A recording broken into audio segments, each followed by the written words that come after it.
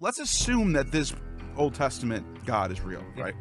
Why wouldn't he tell Moses and people after Jeremiah and Isaiah, wait for Jesus to come, my son, who's here right now? Because he's pre-existed. How come Jesus just randomly appears in the first century, but you don't hear about it? So that's interesting. When King Nebuchadnezzar puts Shadrach, Meshach, and Abednego into the fire because they refuse to worship the golden statue that he's erected, then why are there 4 people in the fire right now, and the 4th, his appearance is like the Son of God? Which is what the Hebrew phrase is for the angels.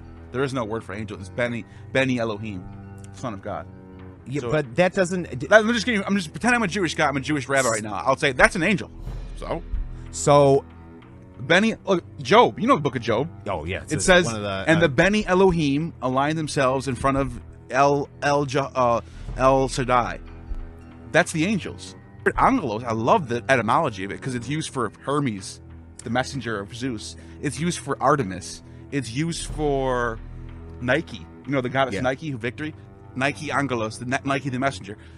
In the Hebrew, they don't use Angelos. They use Beni Elohim, sons of God. So sons of God are angels. The Lord shall go forth and fight against those nations, fighting as on a day of battle. That day his feet shall rest upon the Mount of Olives. The Mount of Olives shall be cleft in two from east to west by a very deep valley. Matthew uses that and says that when Jesus was on the cross, that the earth had a chasm. You know what I'm talking about. Yeah. There is one big problem with the Matthew passage. None of the other 4 Gospels talk about the chasm and the earth opening up. It's only Matthew that seems to remember that. So I'm glad that's kind of a big thing that you think Josephus doesn't talk about this. Think about it though. Why would Matthew be the only person to remember this and no one else in history? All the historians, Josephus, forgot about an event like that.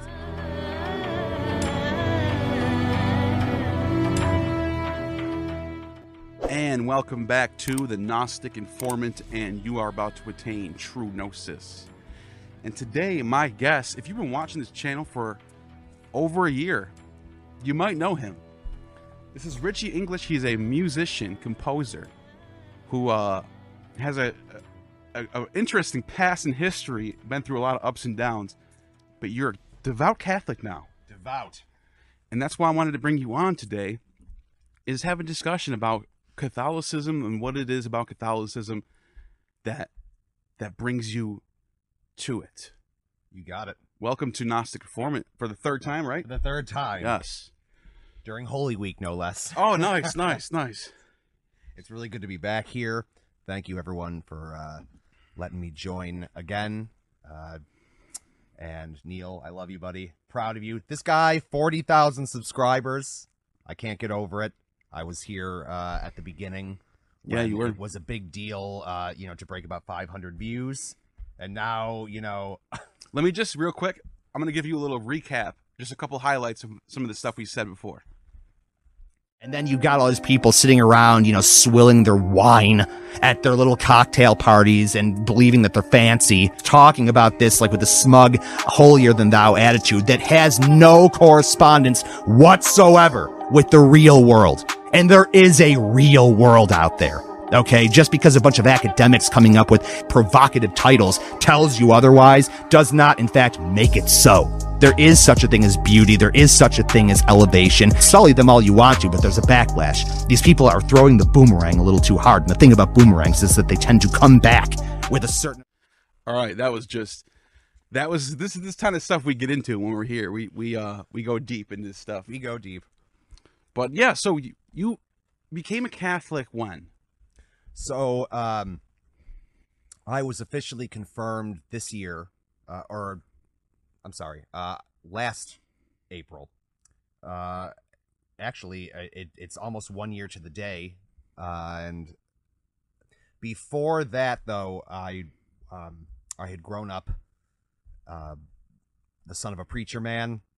My father's a Baptist minister. I love my father, and I grew up being church pianist for his church, and I was church pianist for about 16 years. I grew up Baptist, essentially, and then I just, as soon as I moved out on my own, I did what everybody does, essentially, and I wanted to find a way to differentiate myself from my upbringing, so I tried really hard to discover some type of new exotic thing to believe or thing to subscribe to, and my faith growing up had never really mattered to me. I don't really know if that was because I grew up around it. I mean, my parents weren't oppressive. At least with me, they were not oppressive about it, but I just grew up, being permeated with that line of thinking about Christianity,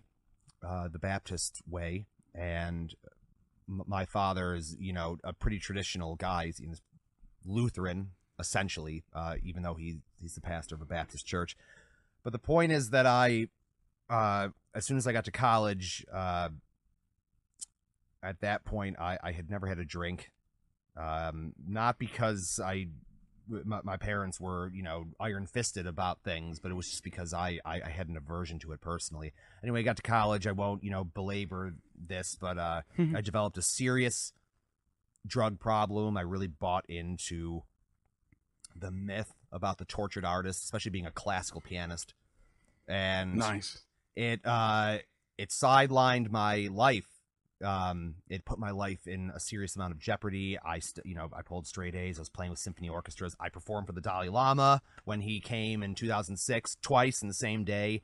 I remember I got to ask the Dalai Lama, because at this time I was in the depths of alcoholism, and I was I was in the that was the night before I played for the Dalai Lama, was the first time I had ever drank a full bottle of vodka by myself, because I was 21 and I thought I'm 38 now, and I thought to myself, well, tomorrow I'm playing for the Dalai Lama. He's a world leader. What am I going to do from here? My life is, going to be an anticlimax, and I got morbidly depressed, and so I used it as an excuse to self-destruct. And I played really well, but I was hungover. And I remember I got to ask the Dalai Lama, can you be a Buddhist and a Christian? And I was sure he was going to say yes. I was positive, that he'd give me some type of universalist thing. But to my amazement, this is exactly how he said it. He said, no. Wow. And I said, well, what do you mean no? And he said, no. If you're going to be a Christian, be a Christian. If you're going to be a Buddhist, but they're not the same. And he must have seen something in my face when he responded that way, because I'll never forget this.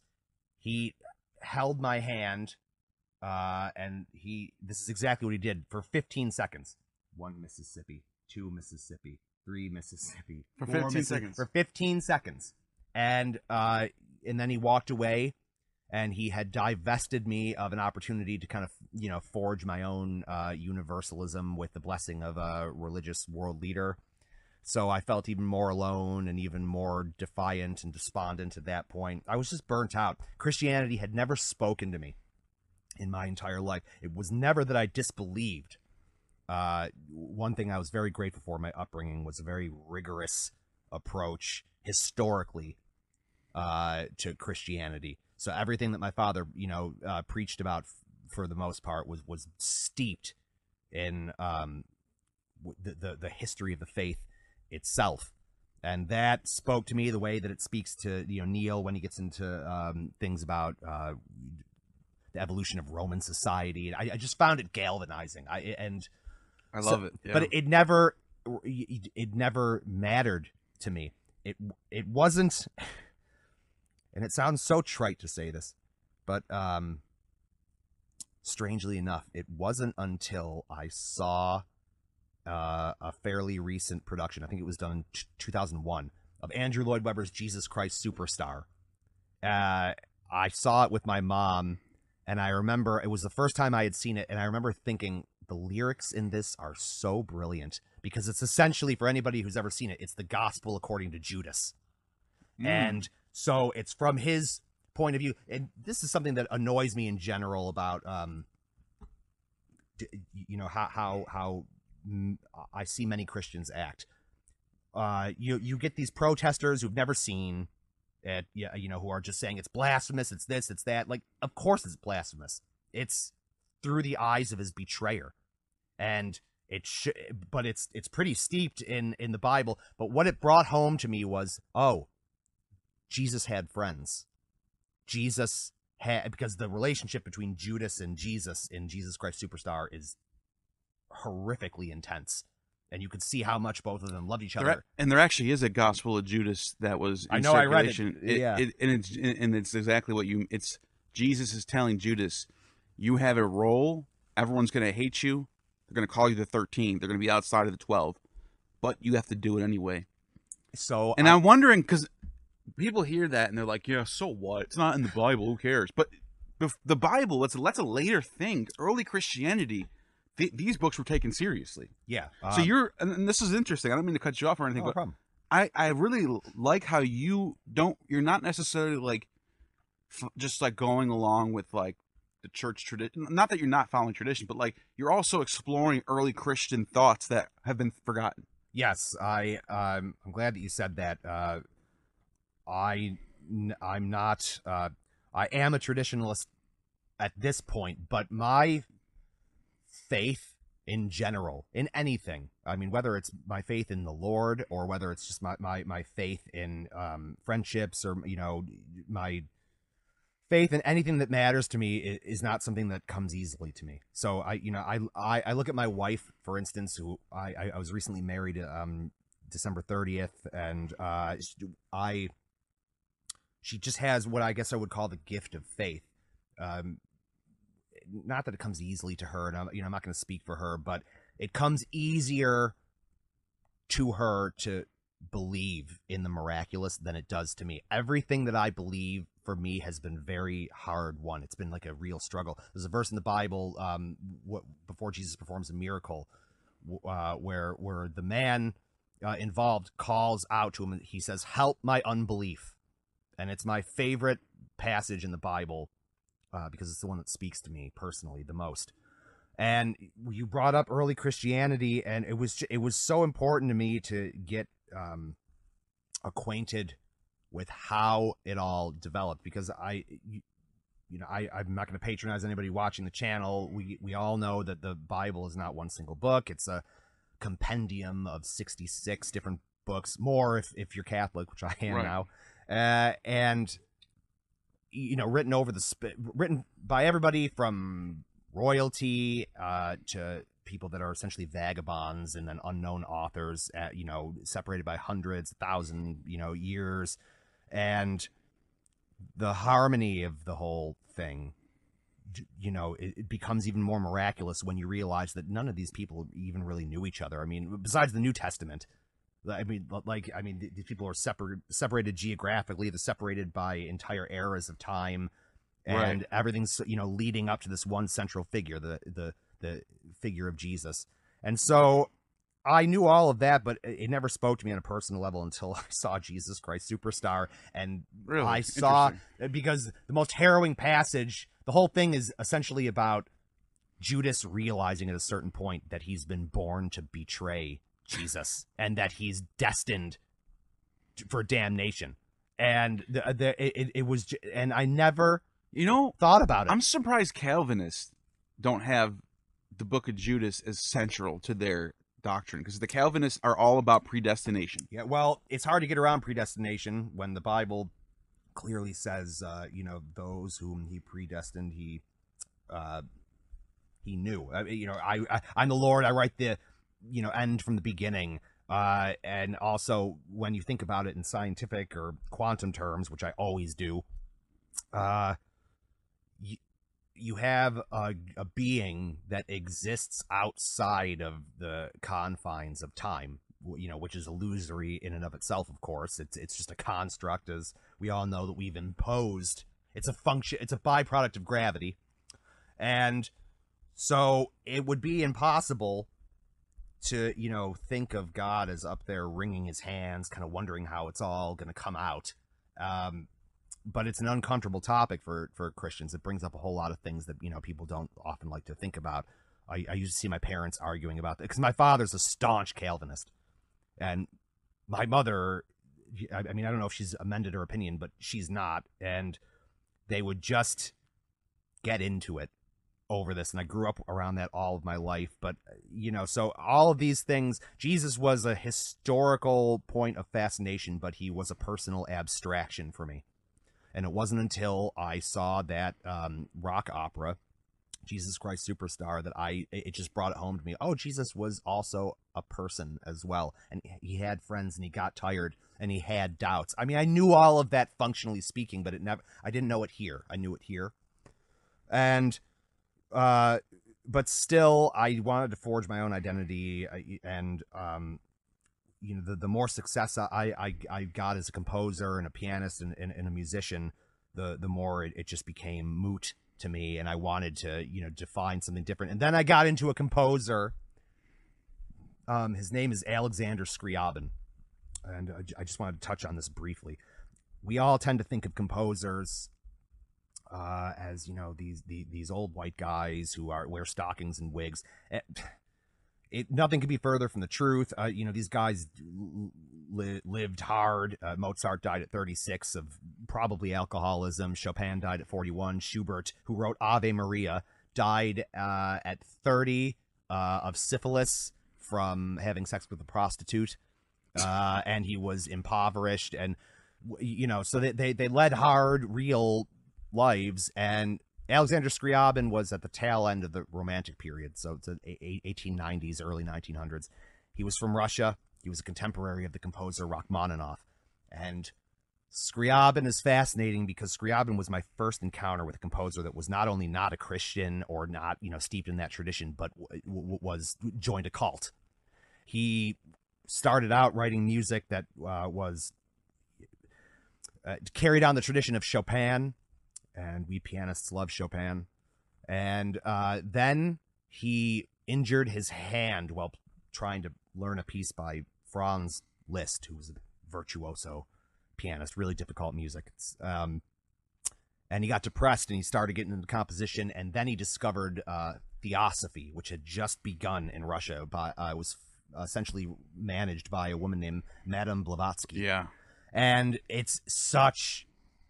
I mean, you want to talk about Gnosticism and mysticism. Those are the people who brought back Gnosticism. Yeah. Theosophical, and also Carl Jung as well. Yeah. I had a feeling that you, in particular, might be interested in the Theosophists because it's so complex and talk about it. Oh, sure. Well, I can talk, you know, with more authority about how it affected Scriabin. Because I mean, in terms of what they actually believe, like I don't feel qualified because it's just it's so complex and I didn't get to know it intimately enough. But the way that it affected Scriabin, he wrote 10 piano sonatas, and it's a great way to trace a composer's development stylistically when you observe their piano sonatas. Beethoven wrote 32 of them, and we can clearly see how he developed as a composer. Scriabin wrote 10, and 1 through 3 are very, you know, I mean, they're beautiful, but they're kind of run of the mill, if you like. And then the 4th and 5th sonata happen, and it's like music from a different universe. And at this point, he started, you know, he was steeped in theosophy at this point, and he started not only did he start experimenting with new harmonic languages, he started, you know, building like his chords differently. He just eschewed the tradition of the Romantics entirely. He forged his own path. The effect that it had on him was I guess what you would call seismic, and that appealed to me as a composer. I was like, well, something really impactful happened to this guy, and it's very mysterious, and I want to explore it more. And anyway, he by the 6th sonata he wrote a music that he believed was possessed, and he wouldn't even play it. And then he wrote the 7th sonata as sort of exorcism of the evil of that piece. And then by the 10th piano sonata, he titled it Insects Kissed by the Sun, and he died shortly thereafter from sepsis. But before he died, he envisioned a piece called Mysterium for full orchestra, and it was going to be played on the Himalayan mountain range in a temple over the course of 7 days with like acolytes who would come to sort of worship at the altar of art. And then it was going to herald the apocalypse. It was going to herald an opening to the portal of the Numenor. Of course. But not before he died of blood poisoning from a cut from shaving. Wow. You know? But anyway, I bring him up because I got obsessed with his music and his life. And then from there, Christianity just lost its luster, you know, lost any sense of being fresh. My drug problem had gotten infinitely worse. I was very fortunate, by the grace of God, to be rescued from that. And I'm 12 years sober now. And it was at that point, me getting sober, that I reapproached my faith. And I wasn't Catholic or anything declared. I was Christian, but I found myself only going to Eastern Byzantine, like the Ukrainian Orthodox Catholic Church. And the reason that I kept going to their masses was because it was the most reverent thing that I could find. Where's this? So there's a church. It's called it's Ukrainian Orthodox? Yeah. It's so, and because I've recently had a guest on from Ukraine, and because of the war, her father actually was killed in the war, by the way. jeez. But because of the war, the Orthodox Church in Ukraine is aligned with Russia, because that's the church. The Orthodox Church in both Ukraine and in Russia can trace their roots back to the original Orthodox Church in Greece, Exactly. in Constantinople. So I'm so happy you said that, because that is the reason that it appealed to me.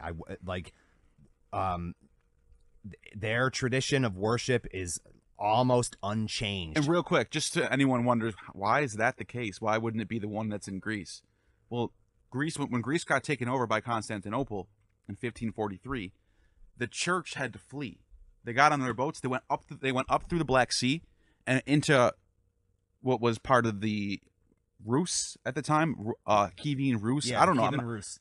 That part I don't know, but I do know that they fled north, set up shop there, and have been there ever since. Yeah, and they've admirably. And that's Ukraine right now. Yep. So that's the original deal. That's the church. That's the original church. It is. It's the closest thing to the original Christian tradition that one can find. There's the Eastern Catholic Rite, and then of course there's Roman Catholicism. And the Eastern one that seemed very mystical. Which really. They have a patriarch who holds a staff that looks like the Mercury staff. It's got the intertwined serpents on it. Yeah. Yeah. I'm like, whoa, these dudes are into some real Christian magic. It's shit hardcore. Yeah. But what that did for me was it brought back. See, I have always had a fundamental distrust of this entire business about speaking in tongues, which to me seems to be fundamentally unaligned with, what it says in Scripture about such things. That's what the Bacchanals were doing too. Yeah, in the Bacchanalias. But it is also in Acts 4 or 5, I think it is, where they started speaking in tongues and they can hear each other's languages. Even I was speaking French, you're speaking Spanish. So that's real tongues. There is a debate on what that means. People think that the people who are speaking tongues in these churches are actually doing it wrong. Yeah. It's not about they're getting that from the Bacchanals who are just blah blah blah blah blah.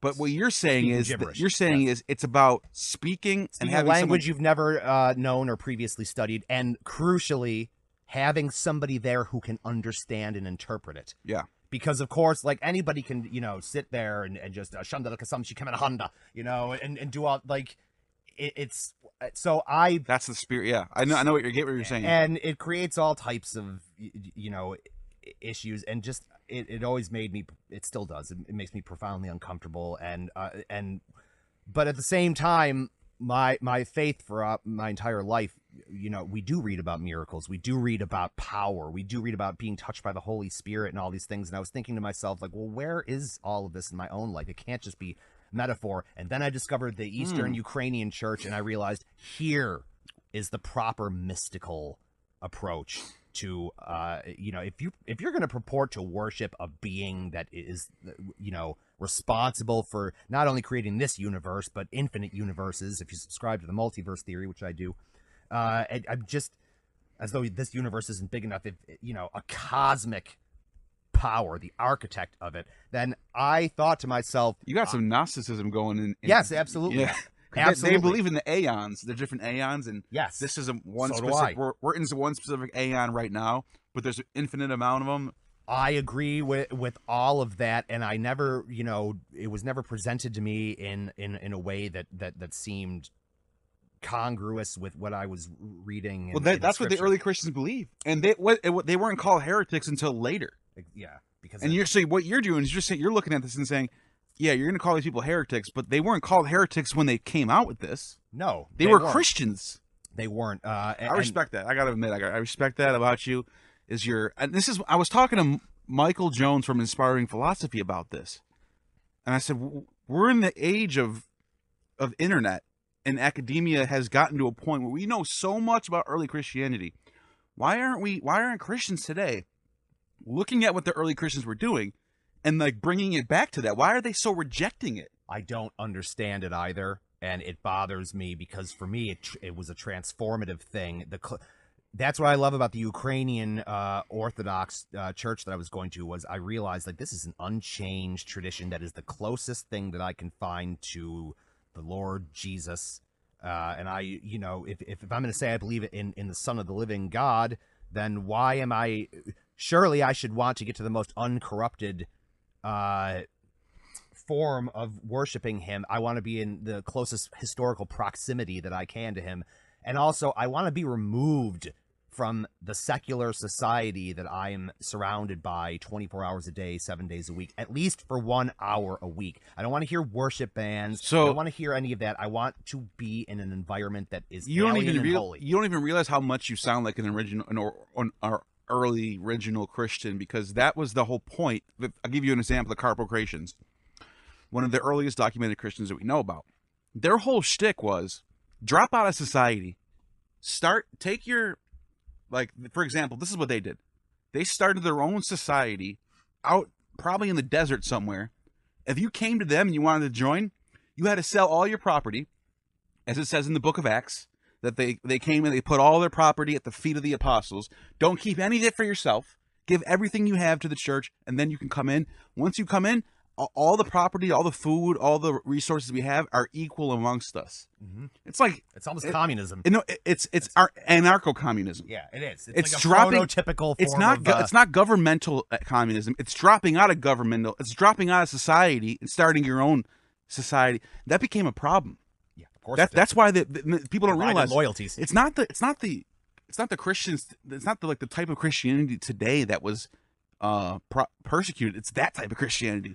Because that's a problem. So I'm glad you brought that up.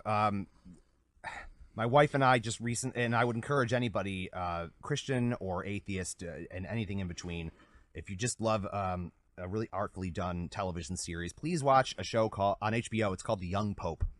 I love that show. Yeah, Jude Law. It gives a performance. I won't rehash the plot elements. Essentially, a very young man, Jude Law, finds himself in the position of becoming pope, but he's really, really hardline. And you know who he reminds me of? Jesus. Yes, exactly. Because when you're reading the Gospels, this character Jesus, completely unpredictable, going against the grain. He's saying, yeah, you heard before they said an eye for an eye and a tooth for a tooth, but I'm telling you, love your neighbor as you love your. Like, he's completely flipping things on its head, but it's not all about loving your neighbor either. He's also hardcore. Yes, he's also pulling out whips and kicking people out of his temples. Yes, he is. He's also talking he's also being really critical and really I don't want to use the word thuggish, but that's kind of what he's doing. The four Gospels.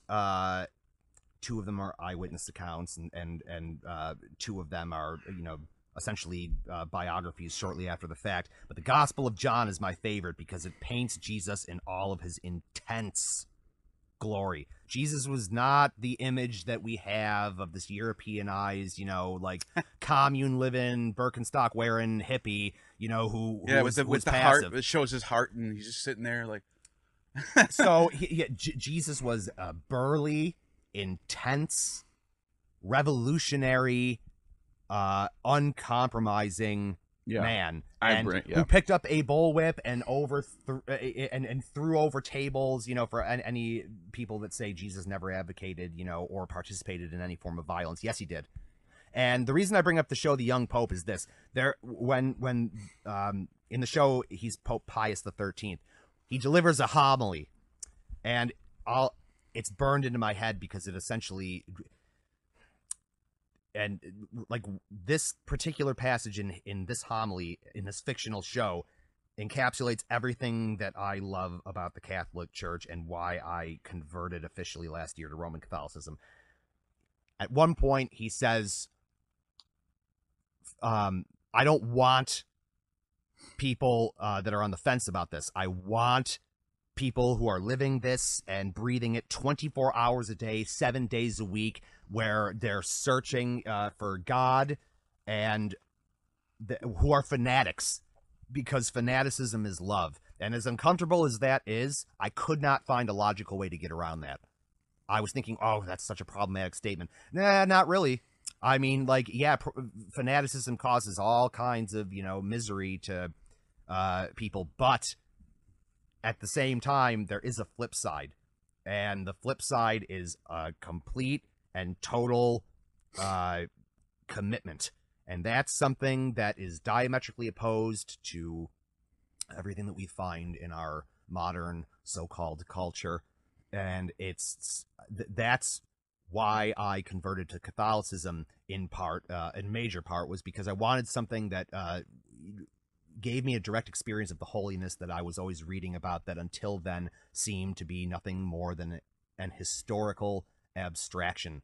And I wanted something that had a history that was hard won, that, because things that, don't establish themselves in history, like it or not, without some form of violence, for the most part, without actual upheaval. And it's just an uncomfortable truth. And, even between Christians. Another series I watched was The Tudors, about Henry VIII. Ooh, yeah. Yeah, which is extremely uncomfortable, but a tour de force. But, it shows Those in are all true stories. Blood and glory, or bloody glory. What about Borgia? Ever seen that show? Yeah, but that show, I can't. Ugh. What a dark time it was for the Catholic Church and then Pope Julius. The show. I'm sorry, this is a little detour, but I have to say this. That show ends. This just bothers me so much. I love that show, Borgia. They ended the series before all the good shit in history really went down. Do you know what happens after that? Do you know his arch enemy, Della Rova? I didn't watch it. Okay, all the way through. But in case anyone's watching this who saw that show all the way through, Della Rova, the guy who tries to poison Borgia and fails, and do you know what really happens in real history after that? He ends up succeeding and becoming the Pope. Borgia dies. The daughter and all his children get killed at early ages. Cesare Borgia gets found like on a hill somewhere. He gets caught up and they kill him. The daughter she gets murdered too. Anyways, the whole Borgia family's gone, wiped out, and then the next pope comes in for like a month, poisoned. And the next pope after that, Della Rova. He calls himself Pope Julius. He literally triumphs over the Borgia. And they don't show any of that. He's the arch enemy of the show. They make it seem like the Borgias win, but really, in real history, that did not happen. Yeah. So it's like they literally just portray the exact opposite of what really happened in history. But anyways, go back to what you're saying. Shows, you were talking about Tudors. The Tudors. One of the reasons I love that show, besides the performance of Jonathan Rhys Meyers, who plays Henry VIII, I loved the fact that the show portrays, in all of its horror, the violence between Lutherans and the newly burgeoning Protestants and Catholics. And just how it's this pendulum that is swinging back and forth, and there's burnings and torture, and it's just, because of course that's what medieval Europe was, man. Or I should say post-Renaissance, pre-enlightened Europe was like all about this struggle between the church that's been there forever, that's been like the church is in charge of academia. They're in charge of all social life. They're in charge of all legal systems, right? There's also no way to read the Bible before. Yeah, you had to go to a Reformation. Latin minister, but all of a sudden, because of Luther, because of some other people as well, you have all these different people rising up saying, "Wait a minute, Christianity doesn't have to be through a church." The selling of indulgences, the scams that were going on, And then you have Luther loved the Catholic Church. He just wanted to reform it, and then of course, like everything, it got out of hand, and it, you know, I mean, to this day, there's still huge antagonism. But thanks to Henry VIII, Henry VIII was the first person to really say, you know what? We're done with this system altogether. We're starting an entirely new church. Yeah, the head of the Church of England. The Church of England, because like he could marry Anne the Boleyn. Lutherans. Here's the thing: the Lutherans sort of like were living in the system that the Catholics set up. Yeah, they were sort of following suit. They were sort of like, okay, yeah, you can have some Lutheran priests here, some Catholic priests, but the Anglican Church was like, this is a wholly different thing. It revolutionized everything because now you have people who are just not even ordained, just coming up and just starting their own churches. Yeah, and you know, then you had a guy, Thomas Cromwell, who got in there, and you know, really just became Henry VIII's bulldog. And Henry VIII, of course, was, you know, for all of his innovations and you know, certain brilliant decisions he made, at the end of the day, he declared himself head of the Church of England so he could marry Anne Boleyn and divorce it's crazy. His wife. How many wives did he kill too? Six. Like six. Oh, no, he didn't kill six.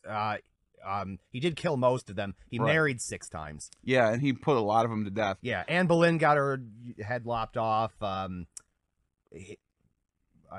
His first wife died of natural causes. But you know what? You know what happened is a lot of people think, okay, it went Middle Ages, medieval, Renaissance, Enlightenment. Yeah. But like, there's actually a step in between where absolute monarchy came back for a while. Yeah. Where you have Louis XIV, complete control of everything.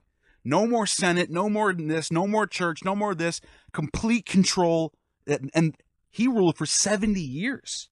He became know it was that long. He became king when he was like 8 years old, and he lived all the way. He lived a long life. He has the longest. Years, huh? Wow. He has the longest reign of any king in world history. I did not know that. But he was such a monarch, dictator type of person that as a result of his type of, like, you get kings like King George, right? But as a reaction to that, you have the real liberal revolutions of France and America. Yeah. Because that's the thing. People think Enlightenment and then we have liberalism and constitutional republics. No. During the Enlightenment, you had absolute monarchies for a little bit. Mm-hmm. It almost went more right wing, and before it got better. That's part of the reason that Thomas Cromwell appealed to King Henry VIII so much, is because it was Cromwell's view that he had a new version of the divine right of kings. You know, that you're chosen by God and let no which is why you get these monarchs, because I'm a king, I'm chosen by God, I'm better than everyone else, I'm better than the Pope. Exactly. Who's the Pope? He's under my foot. Yeah. So Henry VIII, you know, in that sense, you know, I would say was, you know, probably more revolutionary than everybody else for the most part before him, because he was the first one to essentially really flip. He started that movement. But England still today has that system in place. Yeah. It's just not as effective. But the king at any moment can do what he wants. Mm-hmm. It's just a matter of how much friction is going to be caused by it. How much rebellion? Are people going to listen to him? Like, if the king said, "You know what? I'm just going to take control of this whole city right now and send my army." Like, would there be rebellion in this time and age when we have all these? Everyone's educated now. People actually like can organize now. It's a different time now. Where, like, before, people just kind of like, "Oh, okay, let's do it. Oh, the king said so." But like, so when the Queen just passed away recently, and the new king, what's his name again? Charles. When he got anointed and when he got brought in as king, did you watch that at all? No. Did his coronation happen? I don't know if it happened yet. Yes, completely religious ceremony. Like, It was all religious. It was like, you are chosen by Jesus Christ on this day, blah, blah, blah, blah, blah, blah, blah. And so you will put your hand on the Bible, do this, that, and third. Watch the whole thing. It's completely religious. And this is in 2023. So, yeah, he was coordinated. It was a couple months ago. That's a perfect example, of a terrible truth that we all know, of course, which is the amount of things that, can be corrupted that are done in the name of Christ. And if you believe in a devil, as I certainly do, that for me that reinforces his reality, because it just kind of shows his the evil genius that we're dealing with a being that exists outside of space and time. The fall that Lucifer experienced, the revenge sort of suicide mission that he's currently on now, but the way that he seems to routinely target the things that are holiest for infiltration and corruption, which is of course borne out by the long and shameful history of infighting in the church and subjugation and all types of things that I often with some justification here, atheists and people that are opposed to Christianity cite as reasons that they would never subscribe to the faith. Of course, we also know that there was a great South Park episode about this, where it's a glimpse into the future, and religion's been done away with, but then the communists start experiencing schisms, and the atheists start getting into wars about the right type of atheism. Like, it's gonna happen because it's human nature. It's already to happening. Fight over things. You already do have that in the atheist community, whatever that means. Yeah, I don't know what that means. You do have Richard Dawkins, who thinks he really wants to place himself in front of the whole culture war with gender, and saying it's only two genders, and so a lot of atheists are like, no, you're wrong. This is what the Phil papers say. This is what the scientific say. And so I'm not going to get into that, obviously. But it's interesting how within atheism there's giant divides, and not just that, in a lot of areas. You have you had in the beginning of the Gamergates era. I vaguely remember this. There was a lot of skeptics. Like Armored Skeptic was one of these guys. They were very anti-SJW. You have there's a few people like that they blew up on YouTube because of the whole Gamergate anti-SJW movement, and now those are like the people who are shunned by other atheists, right? Because a lot of atheists are for reasons that are obvious on the left. Mm-hmm. Most of them are. It doesn't mean that atheism is like a left. Atheism is just one thing about what you believe about God, right? It has nothing to do with political. It's just that tendency, it tends to be a lot of people who are atheists are on the left. Tend towards a certain, as Yeah. Well, I don't even know if you can say this about Christianity anymore. I guess traditional Christianity tends towards the right, but now there's so many different shades of everything. It just reinforces, what we're talking about with atheism, what we're talking about with Christianity. It just reinforces the fact that any human system or any human belief that's quantified, that's deployed, that's subscribed to by a number of people is going to experience or be used by its adherents as a cudgel to hammer some other group. It's not unique to Christianity. It's not unique to any faith or lack thereof. What it is unique to is the human condition. You don't see any. I was going to say you don't see animals doing this, but of course animals aren't self-aware. So I don't. That's kind of a false equivalency. So never mind. But well, I think there's levels to self-awareness. I don't think it's like you're either zero self-awareness. You think it's a spectrum? There's a spectrum. Okay. There's, I kind of like that. You know that they're studied on elephants that know that they know where they're going in jungles. Well, elephants have the greatest memory of any animal in the animal kingdom. Yeah. I just read an article about that. And lions, they'll shun other lions, and they have the awareness to know I'm shunned. I can't go back there.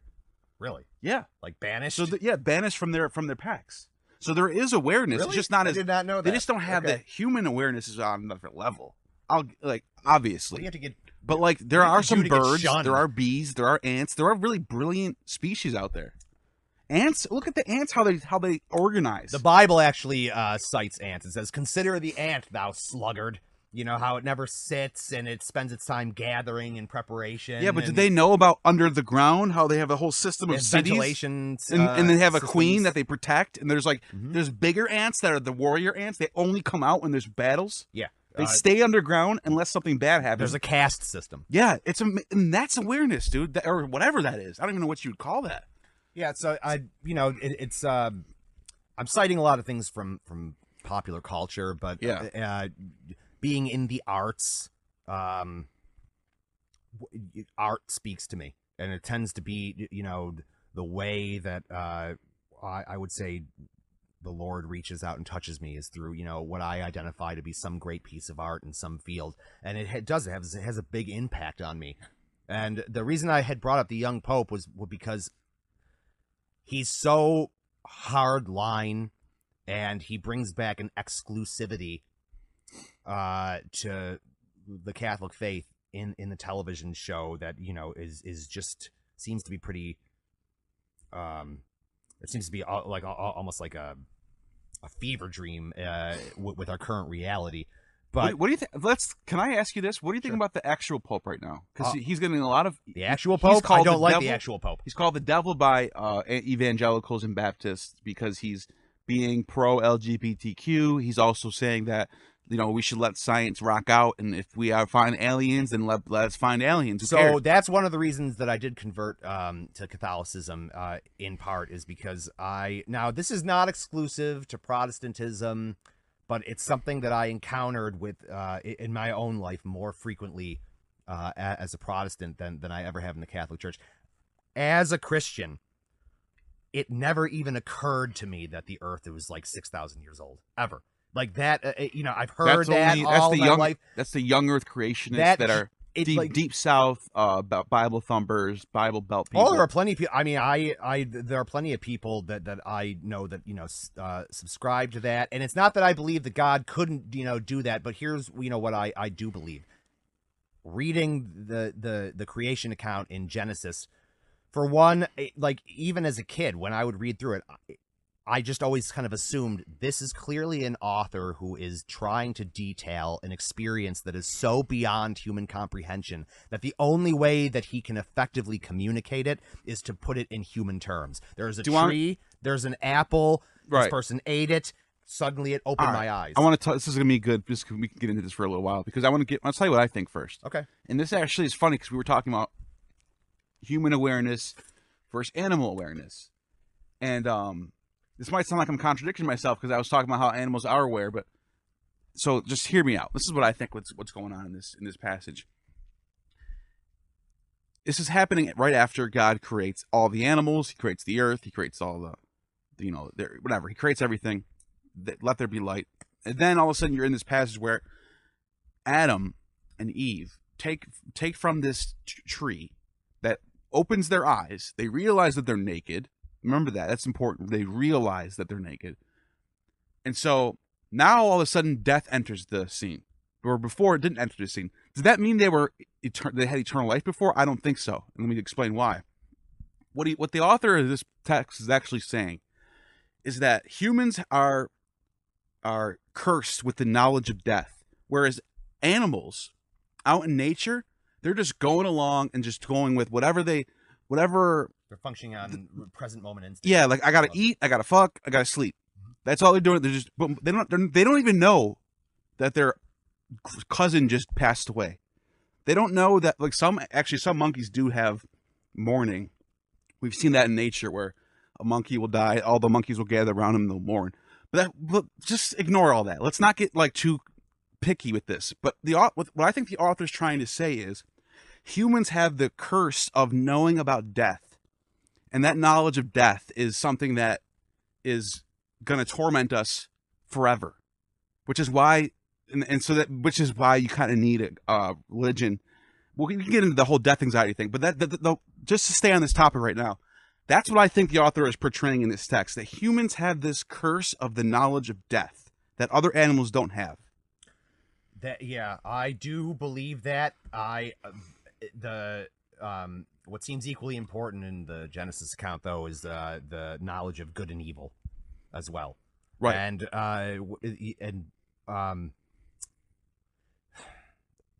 So I'm glad that we're talking about this, because this is an illustration of like, I see other Christians get so up in arms about age of the earth and about, whether or not evolution is true or if it's a blasphemous it's just like, Did you know that that's actually a result of the Enlightenment?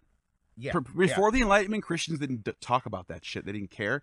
After the scientific revolution, all of a sudden you have Protestants that said it has to be either 100% true or it's not. It doesn't matter at all.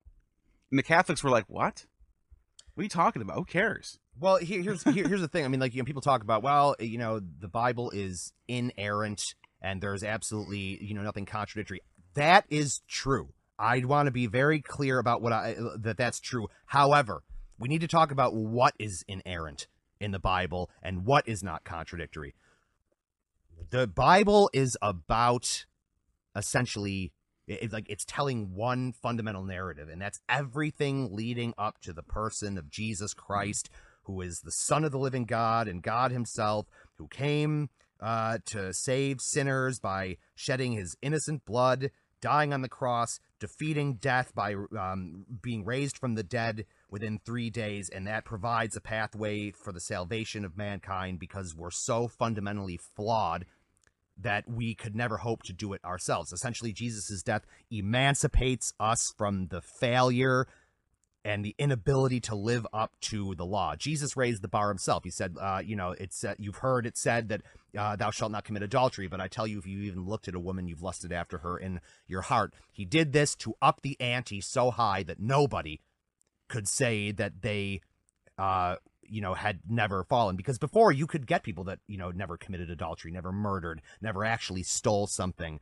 never, worshipped a false god. Jesus said, wait, hang on. Just because you never bowed to a statue, who, doesn't mean that you haven't had an idol in your life. An idol is something that supplants the importance of God. Adultery is looking at a person other than your spouse with lust. Hatred of your neighbor or hatred of anybody is murder. Jesus upped the ante. He raised the bar so high that nobody could possibly escape the terror of the law, the 10 Commandments. And then what he did was he died because Jesus was sinless, and the shedding of innocent blood, which before Jesus had to be the slaughter of a lamb, took place in our place. So that's, of course, the gospel message. All of Scripture is leading up to that point. Inerrancy of the Scripture isn't talking about the surface level details, like if another author hundreds of years apart from another one says Uriah the Hittite slayed Goliath, not King David. That's not technically the type of contradiction that's being talked about. It's not, people get really hung up on that kind of thing. Like, we need to make allowances for writing styles. We need to make allowances for the type of structure of writing, whether it's apocalyptic literature, whether it's an oracle, whether it's I'm not going to be, I'm way past all those, like, but other Christians aren't. Sure, I get that. Christians, like, this will destroy relationships. I've seen it happen. Like, I've, fallen victim to it. There are certain people who I dearly love who I can never have conversations about any of this with. And it pains me. It does. Sure. And but the thing was, like, as a kid, I used to read this stuff. And I used to think, it never, like, where are people getting, these arbitrary numbers of age of the earth? Why are people so hung up on this? It's because of this post-Enlightenment Protestant push towards the Bible has to be completely correct, literally. Not just in the sense of that it means something, but it has to be literally true, or else it doesn't matter. And if you hold fast to even if you don't even really believe it, just say you do.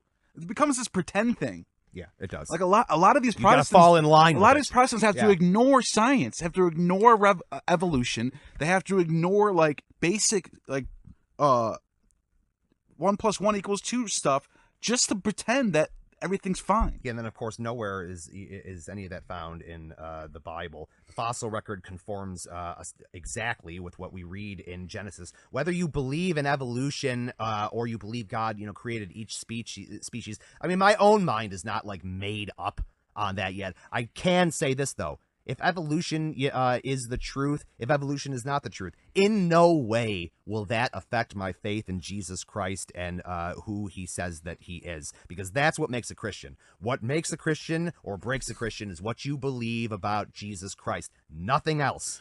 Absolutely nothing else.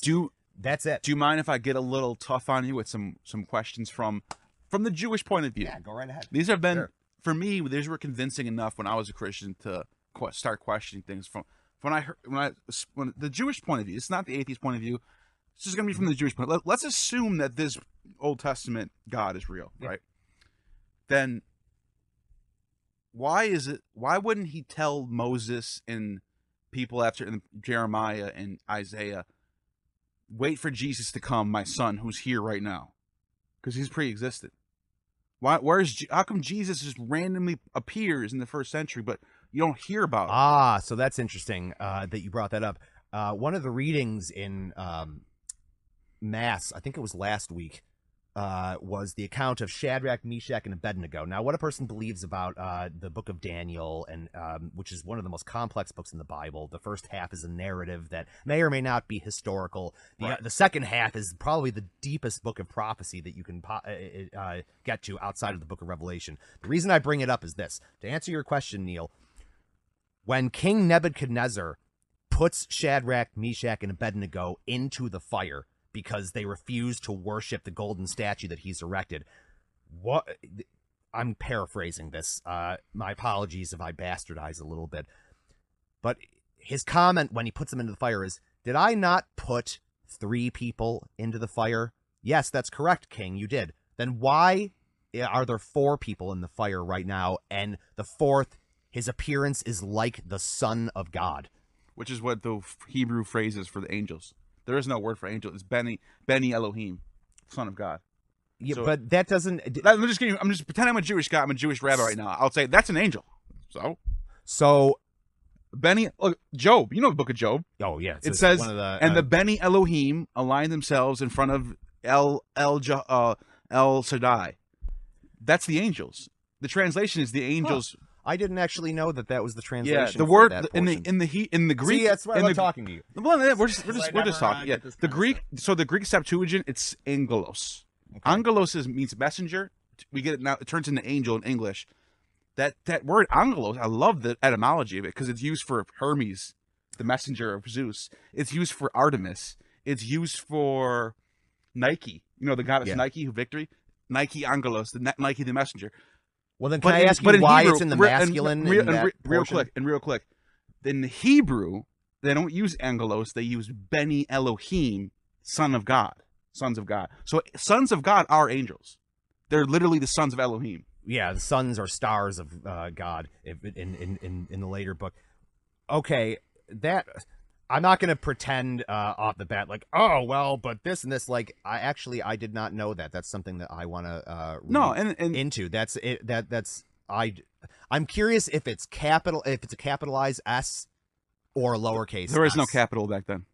Okay, so are you saying that was a later appending to the? Are you talking about the what you talking about, the Hebrew? I'm talking like in the passage that I'm citing, the book of Daniel. If when Nebuchadnezzar if we go with says the Hebrew, it would be Beni Elohim, and there's no capitals. It's all the same. Hebrew doesn't have capitals. Oh, so you just wouldn't know. Learn something new every day. Yeah, you just wouldn't know. So that's okay. Sorry, it caught me off. No, and it doesn't mean that you don't have the right. So it's to like interpret unto but that's.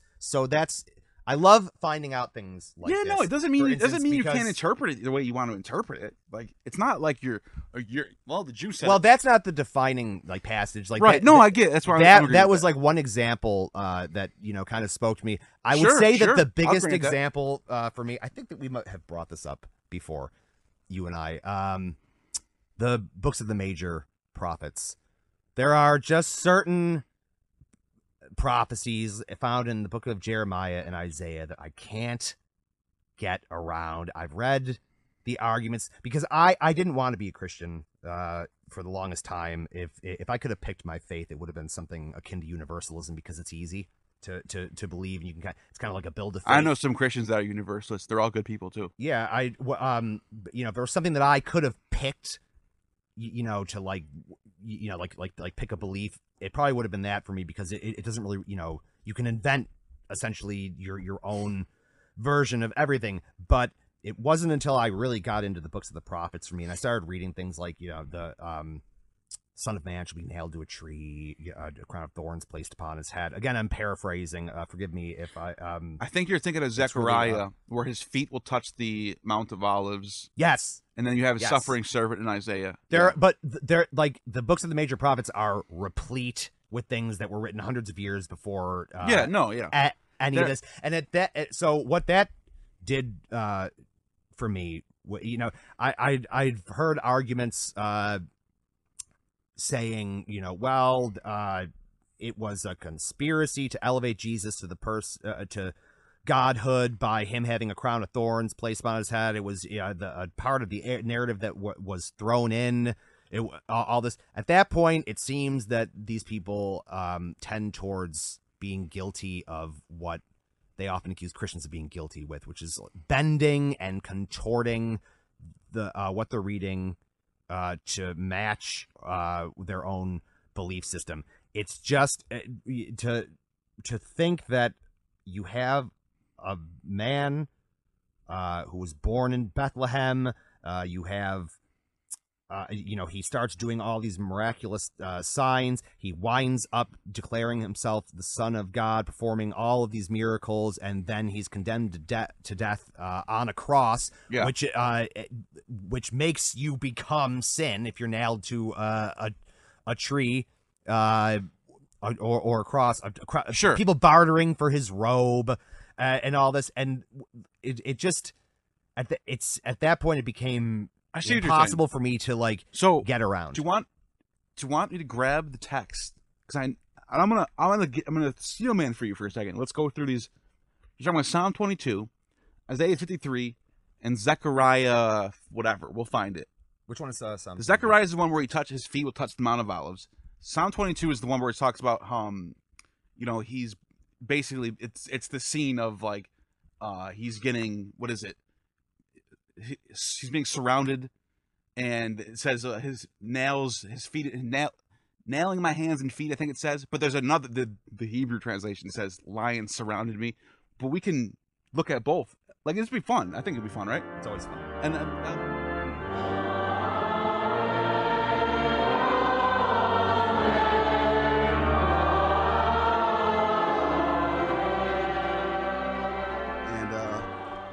so you wanted to you thought of something while we were off on Daniel, right? Yeah.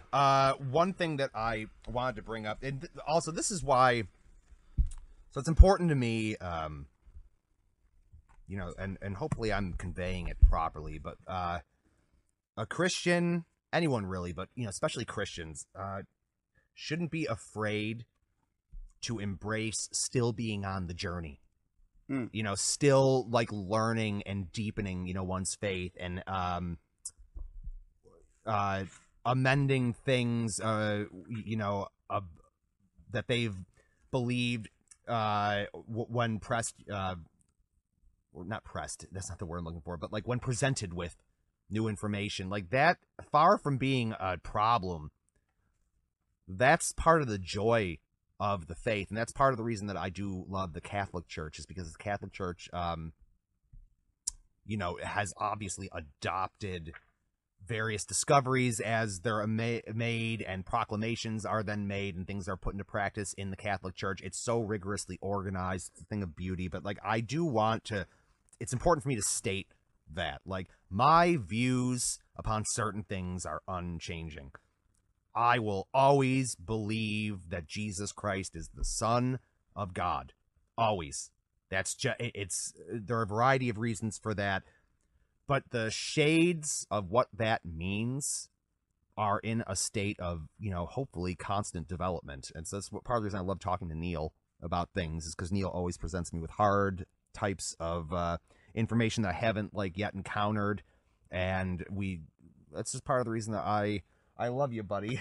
But one thing that the reason that I gave that little preface is because this is the first time that I've ever, explored what he and I were just talking about in any greater depth. in a number of years. And so I looked it up, and I did find this. I'm just going to read it verbatim.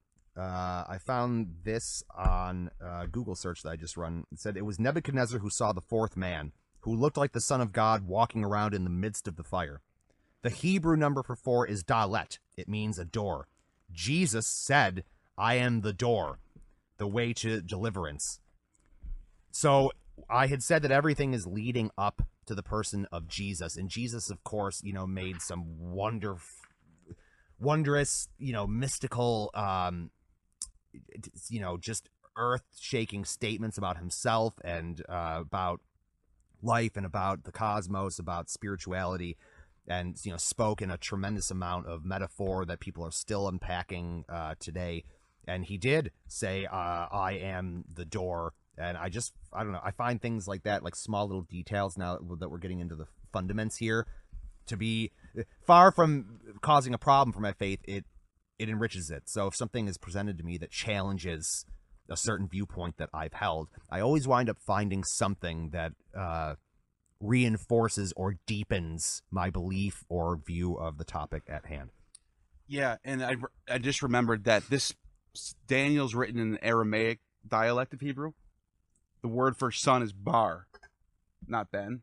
Oh, that's what bar means? Bar, yeah, bar and ben mean the same thing. Okay. Bar is the Aramaic, ben is the Hebrew. Because in the New Testament, there are a lot of, like Simon bar this. Yeah, this person that's what that bar means. Simon that. bar, Like, son of the. I always wondered. And if you ever see Simon so, Ben, it's the same thing. It's okay. just one is Aramaic.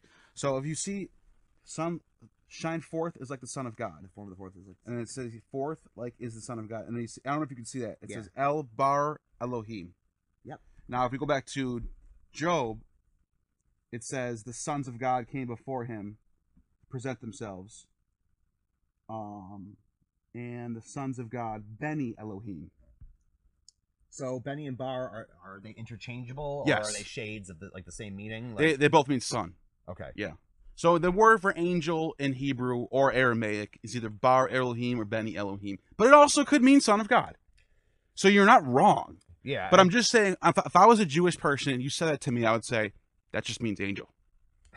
I'm just, but that doesn't mean you're wrong. So it mean you are right. It does say son of God. This is part of the reason that I love going into topics like this is because one thing that is also important is it's prophesied heavily in the Bible that Jesus will be rejected by his own people, and it's certainly in the book of Revelation that's touched upon, but it's touched upon throughout as a prophetic element that Jesus is going to be rejected, he's going to be denied until the end by his own people. And this is why I never understand also the hatred of the Jews that has taken place historically in various elements of Christianity. I was just like, well, the Lord that you worship is Jewish. Especially in the Spanish Inquisition. Yeah. Oh, that was rough. That's a dark rabbit hole. Yeah. So, I wanted to pull up some of these verses that are a lot like you pointed out, how they look like they're pointing to Jesus. Okay. Here's from Zechariah 14, verse 3. The Lord shall go forth and fight against those nations, fighting as on a day of battle. That day his feet shall rest upon the Mount of Olives, which is opposite Jerusalem to the east. The Mount of Olives shall be cleft in two from east to west by a very deep valley, and a hall of the mountain shall move to the north, and half of it to the south. So Matthew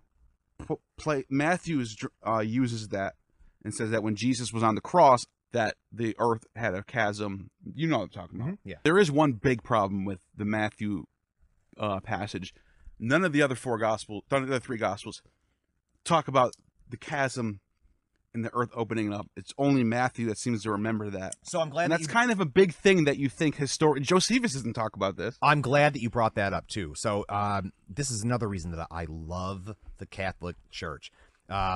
I know Christians who say it's not literal. So huge thing. Yeah, well, people tend to, cherry pick their own faith. I mean, we're all guilty of it, regardless of what you believe. We tend to, kind of cherry pick the elements that speak to us personally. It's the human condition. But one thing that I find to be endemic among Protestants as a movement is that it seems on the whole, and I grew up with this, when you have issues of end times prophecy, these eschatological issues, everybody, always, seems to point towards the fact that none of it's been fulfilled yet, that it's all, talking about the time of the tribulation. Everyone's looking for the Antichrist. And again, my mind isn't entirely made up on that, but it's very problematic.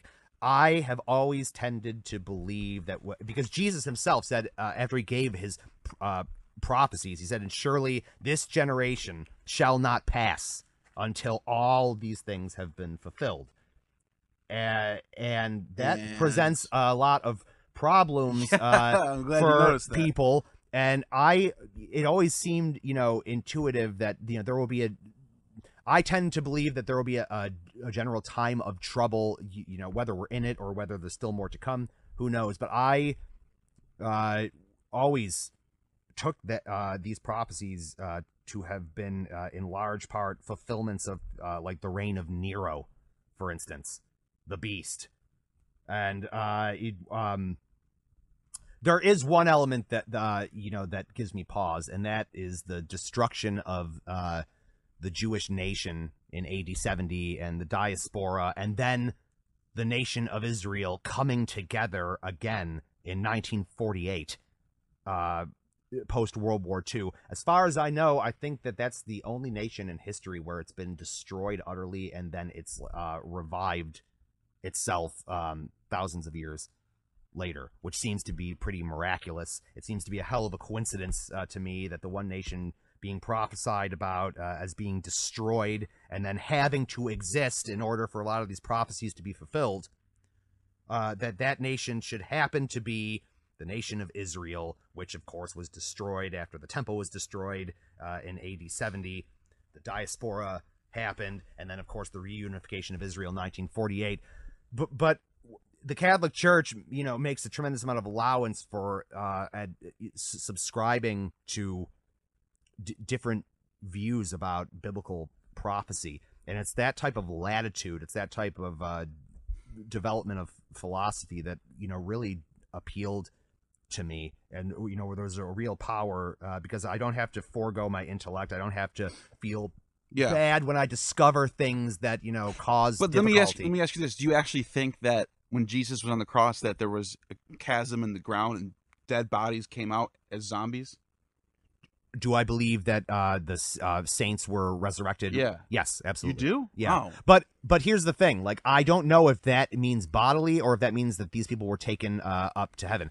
What I do absolutely That's what a lot of Christians are, to get around that. That's what they'll say. See, I don't know if it's getting around because think about it, though. Why would Matthew be the only person to remember this and no one else in history, all the historians, Josephus, forgot about an event like that? That's a really good that's a major event. So you'll never forget that. There are things in each of the four Gospels that don't appear, that seem to be pretty major, and this is one of the things I love about the Gospels taken as a whole, and why they're presented as the Gospels as sort of a unit, is because it's different authors giving shades of how they experienced Christ, and so what's important to them and what's going to make the cut in their own retellings of this is going to be different from author to author. Yeah. So, John, seems to be the most, I guess, spiritualized. Yes, but also in many ways the most historic. Point A to point B, like it's describing like a specific, like linear timeline. Sure, I get what you're saying. Luke always, seemed to me to, and I don't mean this pejoratively. Like Luke seems to be like a lot more of a flowery author, who his gospel seems to be a lot more personal, that, hits your heart. John hits my mind, and John hits my historical. John was the one that was conviction. heavily used by Gnostics because of this logos and Zoe concept. There's in the beginning was a logos and life. Oh yeah, how he starts out the book. That word life is Zoe. And because there's no capital in the beginning letters, was the Word, and the Word was with God, and the Word was God. Yeah, interesting. But the Gnostics go deeper with this one. They translate it as, and he, when he came to be, through him was life, which is Zoe, and this Zoe was the light of human. And they think that Zoe was an actual deity, side by side with. So the I see what you mean. Valentinians had a trinity. It was God the Father, Theos, the Christ, and then Zoe. Zoe was the Spirit. Yeah, They Father, Son, and the Holy Spirit. But they actually paid attention to that. It wasn't like the Holy Spirit, how it's like kind of neglected as like this other thing. It is neglected. I've neglected the Holy Spirit. I have to thank my wife for this. That's what I'm saying. Look into this Valentinians. Their Trinity. They have Zoe in this Gospel of John, and they say that this is just equally as important as Jesus. It wasn't And until it's a female too. So it wasn't until meeting my wife. It was interesting that you said that the neglect of the Holy Spirit. By the way, Valentinus almost became the Bishop of Rome. He was almost the Pope. He was the second most votes to get there.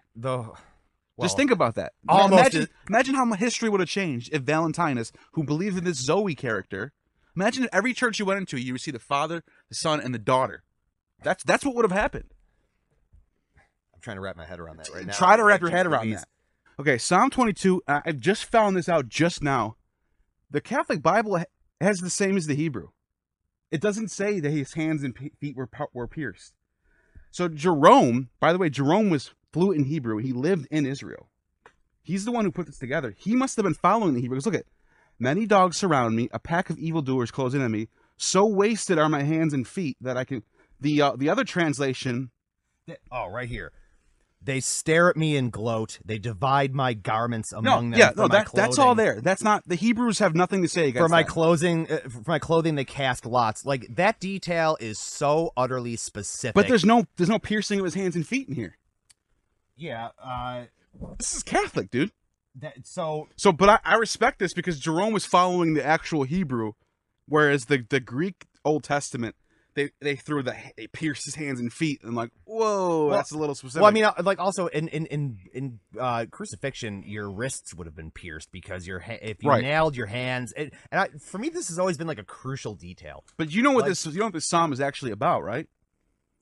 It's about. So this is. Yeah.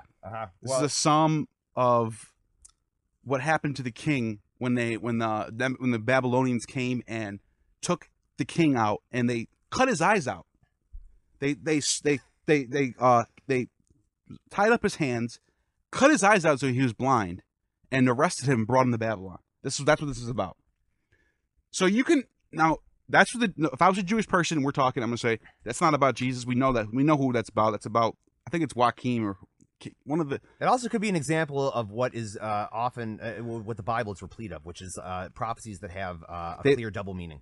So okay, the king of Tyre, that's what I was for going to say. The group of Josephus writes about a group of Jews called the Essenes, and the Essenes, what they would do all day, they lived in the desert, and they would take Old Testament and they would reapply them to new events. So this, you can say, that's the same thing right there. But there's also this idea of a suffering servant in Isaiah 53. It's a huge element of the faith. Yeah, Isaiah 53. Servant. Okay, Isaiah 53 is about, let's see. He gives his life as an offering for sin. He shall see his descendants in a long life, and and the will of the Lord shall be accomplished through him. Do you know how? But here's the thing, though. Before you even say anything, and I admit these are all interesting.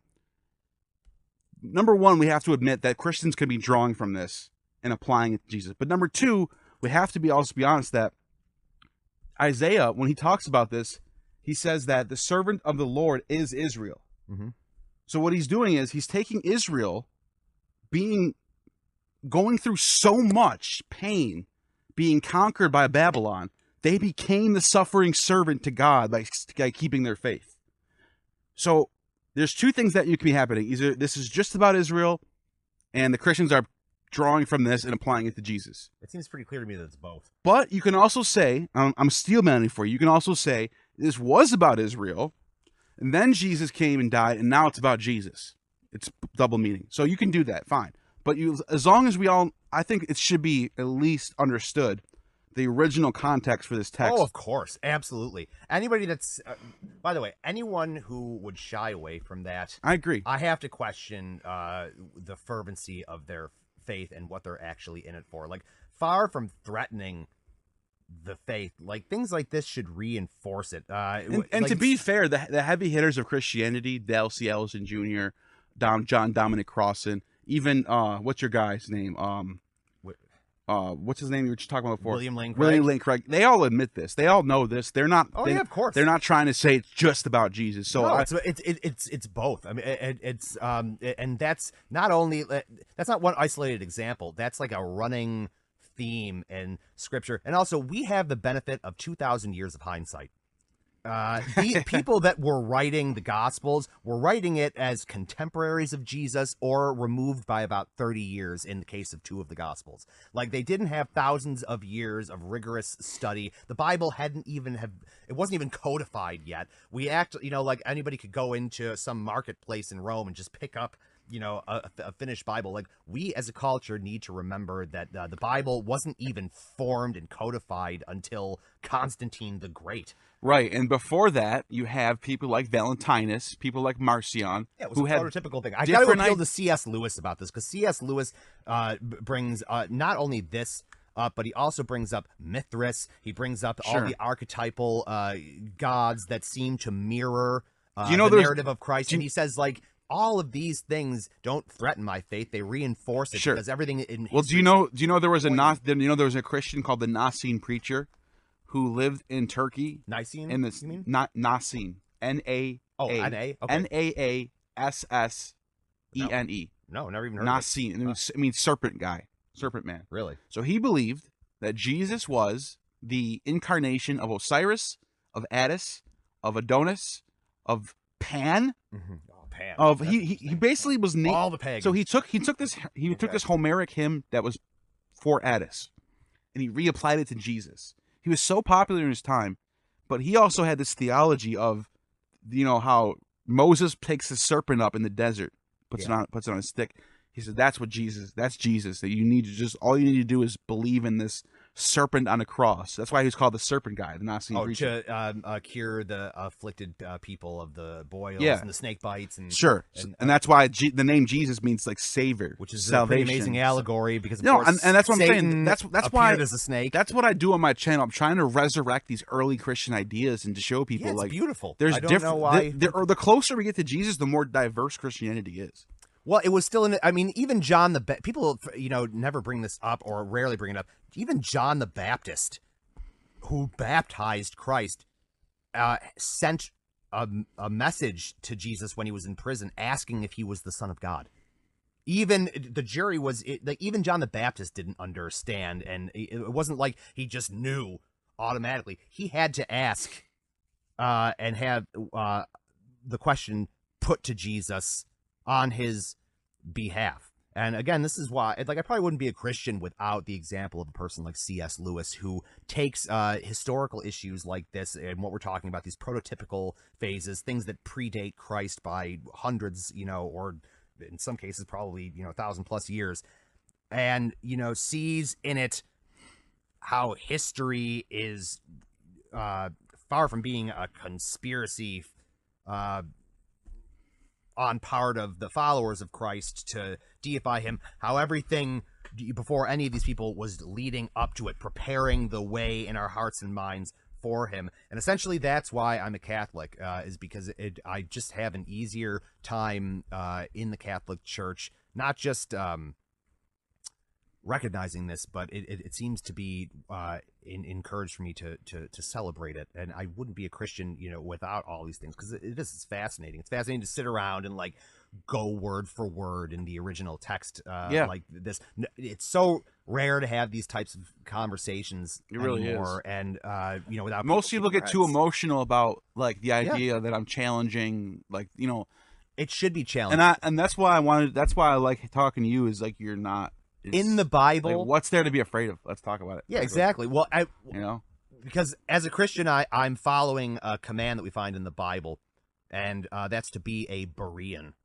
You know about the Bereans? They were the original skeptical inquiry society. They were like the original textual critics. And were commanded, to not just adhere to all this, to examine it, to enforce our faith, to not have it, just be some blind thing that's based on emotionalism. If you ask a person, I just watched that show about Waco with Michael Shannon, and it's I think it's 10 episodes. If you asked a Branch Davidian who wound up burning to death in that tragedy, if David Koresh was the Lamb of God, they would have looked at you point blank and said, absolutely, I know that he is. So what good does a person's personal experience of any of these things do anybody? You have to have a reason that's grounded in criticism, that's grounded in the sciences, that's grounded in the trenchancy of history, as malleable as it might seem. But it's got to be something more. Otherwise, it's just going to be every man will be an island unto themselves. And what's the point of believing or subscribing in anything if we can just sit and say, well, I feel like this and my heart tells me that? The heart is deceitfully wicked, desperately, incurably ill. That God said that. Who can understand it?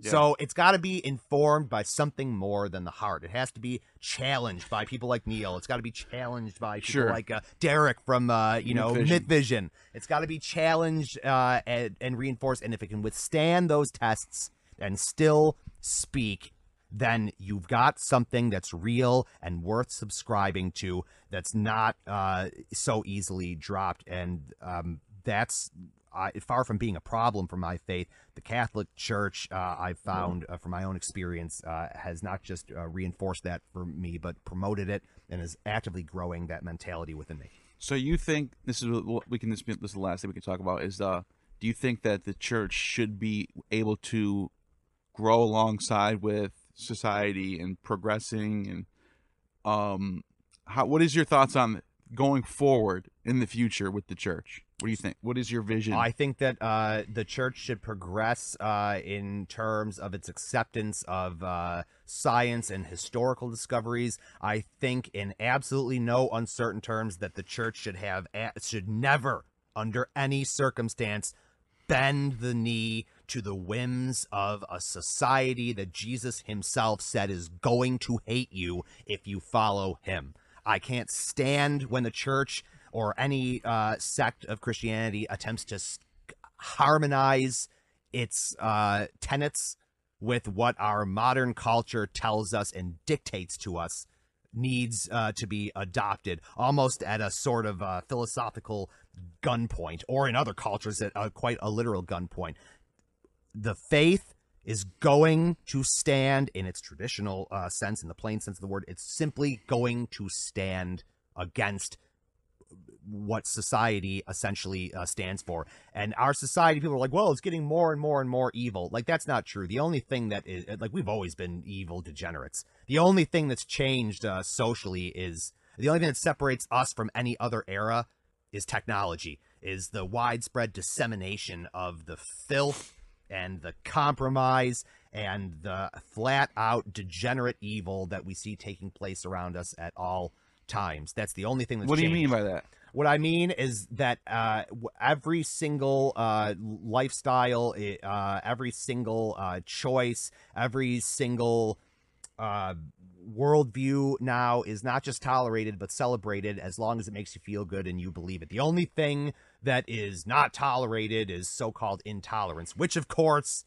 differs from person to person. If you're a Bible-believing Christian, Jesus himself, the God that you purport to worship, said, the world will hate you because it hated me first.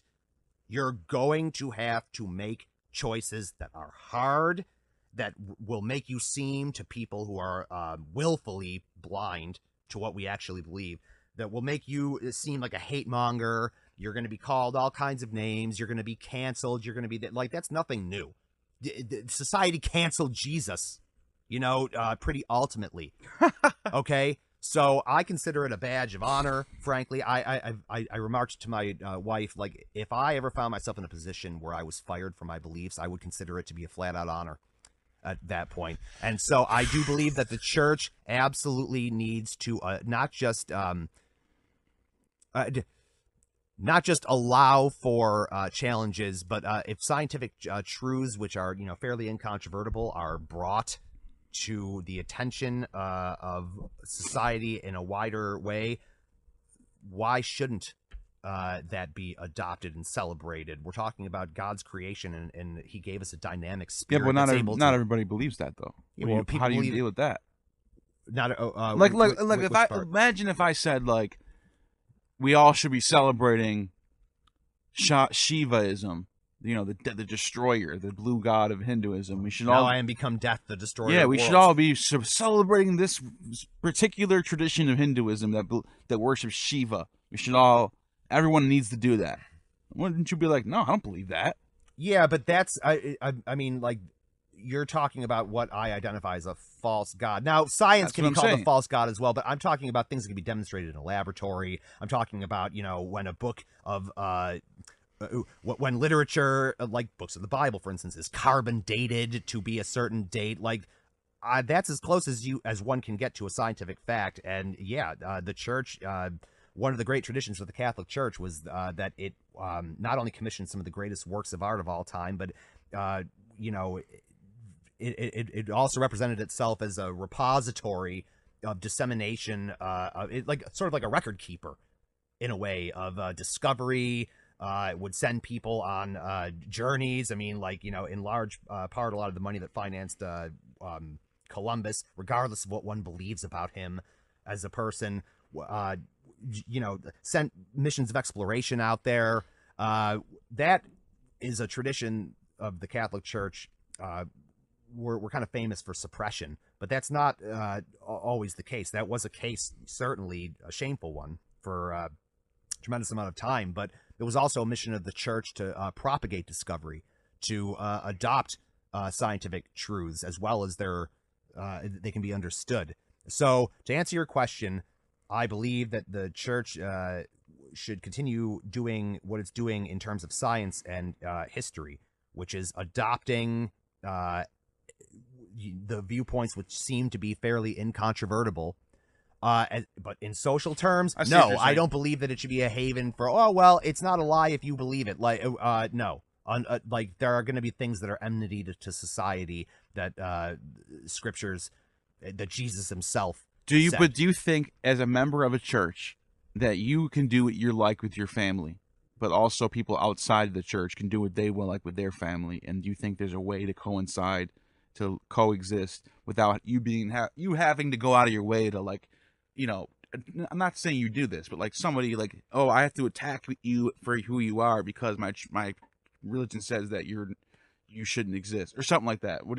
Is there a way to balance that out? Is there a way to balance out, like, you believe in this tradition, you believe in this religion, I believe it, so you're going to do what it tells you to do, but also people who don't believe in it are going to live their lives, and you might not agree with the way they're living their life, but would you still coexist and let them? Absolutely. Oh, I mean, well, look at you and I. Yeah. You and I, essentially, I mean, I wouldn't say we believe fundamentally different things, because your belief system, like, I don't understand, like, it's in such a constant state of development that it's hard to keep up. But, like, you and I disagree on a lot of major points, and you're somebody that I love like a brother. But, like, I fundamentally disagree with a lot of the things you believe, and vice versa. In no way should that affect your liberty to believe them in safety. I mean, I don't like, nowhere did did Jesus command the suppression of those things either. He just said, don't compromise your own belief systems when you see the people around you who you're supposed to love and pray for believing diametrically opposed things. I mean, Jesus's first act was to rescue a prostitute from being stoned to death. Good point. That should show you everything. Like, he wasn't sitting and eating dinner with the Pharisees. That's the one thing. He loathed the Pharisees. That's the one thing about the New Testament that I've always thought was fascinating, is that it gives you enough. There's enough passages that portray Jesus that you can sort of. He's very multidimensional. He's not just doing one thing and believing in one way. He's sort of. You can apply that Jesus, the one that defends the adulterer, to certain things in the world. You can also apply this other Jesus to other. You can sort of use the different passages of Jesus for different things. So I'm glad you said that, because you're right. He defended the adulterer, but he did not defend the adultery. He defended the person. He didn't defend the lifestyle. Sure, which is a fundamental difference. And I guess that is the best answer I can give to the question that illustrates Jesus. Like, just because I don't agree with a certain lifestyle does not make me a hate monger. It doesn't make anybody a hate monger. It just means I disagree with a lifestyle for my own reasons. It doesn't mean I hate those people. It doesn't, mean any of that. And that's the badge that, unfortunately, Christians more and more are accepting wearing that is issued to them. I don't accept it. I reject it. This hate the sin, love the sinner thing, as trite and saccharine as it sounds, it is true. That is essentially what is commanded of us. I disagree fundamentally with so many different belief systems and lifestyles as the people who adhere to them disagree with me. It doesn't mean that those people aren't my friends. It doesn't mean that they can't, help me in various ways, or I can't help them. It doesn't mean that we can't coexist. It just means that I'm not going to sit there and tell them, yeah, well, whatever you believe, that's totally fine. If you ask me personally, from belief system to belief system, lifestyle to lifestyle, I'm going to have opinions. The same as everybody else does. My opinions happen to be called from the word of Jesus Christ, who I believe to be the Son of the living God and God himself. And it's so simple, and it's just so distorted for a variety of reasons. But that would, I guess, be my answer to that question. Wow. I just wanted to ask you this. Anything you have going on? I know you're starting a channel. Yes, anything you want to promote? I'll drop the links in the description, and tell the people about that stuff. Thanks again, everyone, for letting me come on and hearing me out. And thank you, Neil. I love you, buddy. You are one of my closest friends. It's always fun to chat with you about this stuff. Yes, it is. Always a learning experience. I am launching my own channel. It's going to be primarily a music channel where I get very in-depth, talking with a lot of the artists I've worked with. Very briefly, I've been very blessed to work with a lot of pretty prominent artists, among them the Goo Goo Dolls and Reign of Kindo and Denny Lane, who founded the Moody Blues and all that. And anyway, I'm going to be talking to a lot of my favorite artists and getting really deep into a lot of different musical issues, and it's going to be I'm going to be working with WNED, which is the classical station. I just shot my first episode, which made me appreciate Neil's brilliance for editing so prolifically.